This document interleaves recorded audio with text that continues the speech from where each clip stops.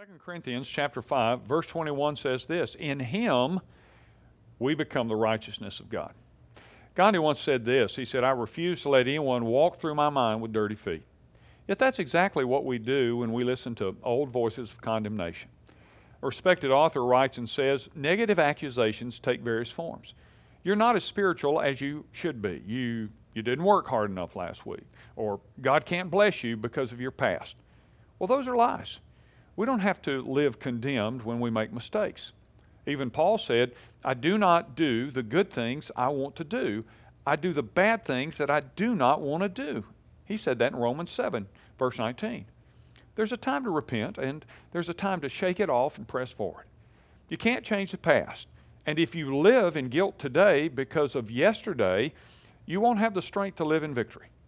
The Bible says, put on the breastplate of God's approval. The breastplate covers your heart. It's the center of your being, the way you think and the way you feel about yourself. If you're thinking, well, I don't have much of a future, I've blown it too often, God couldn't be pleased with me, that's the accuser. And he has no authority over you. God says that he's been cast down.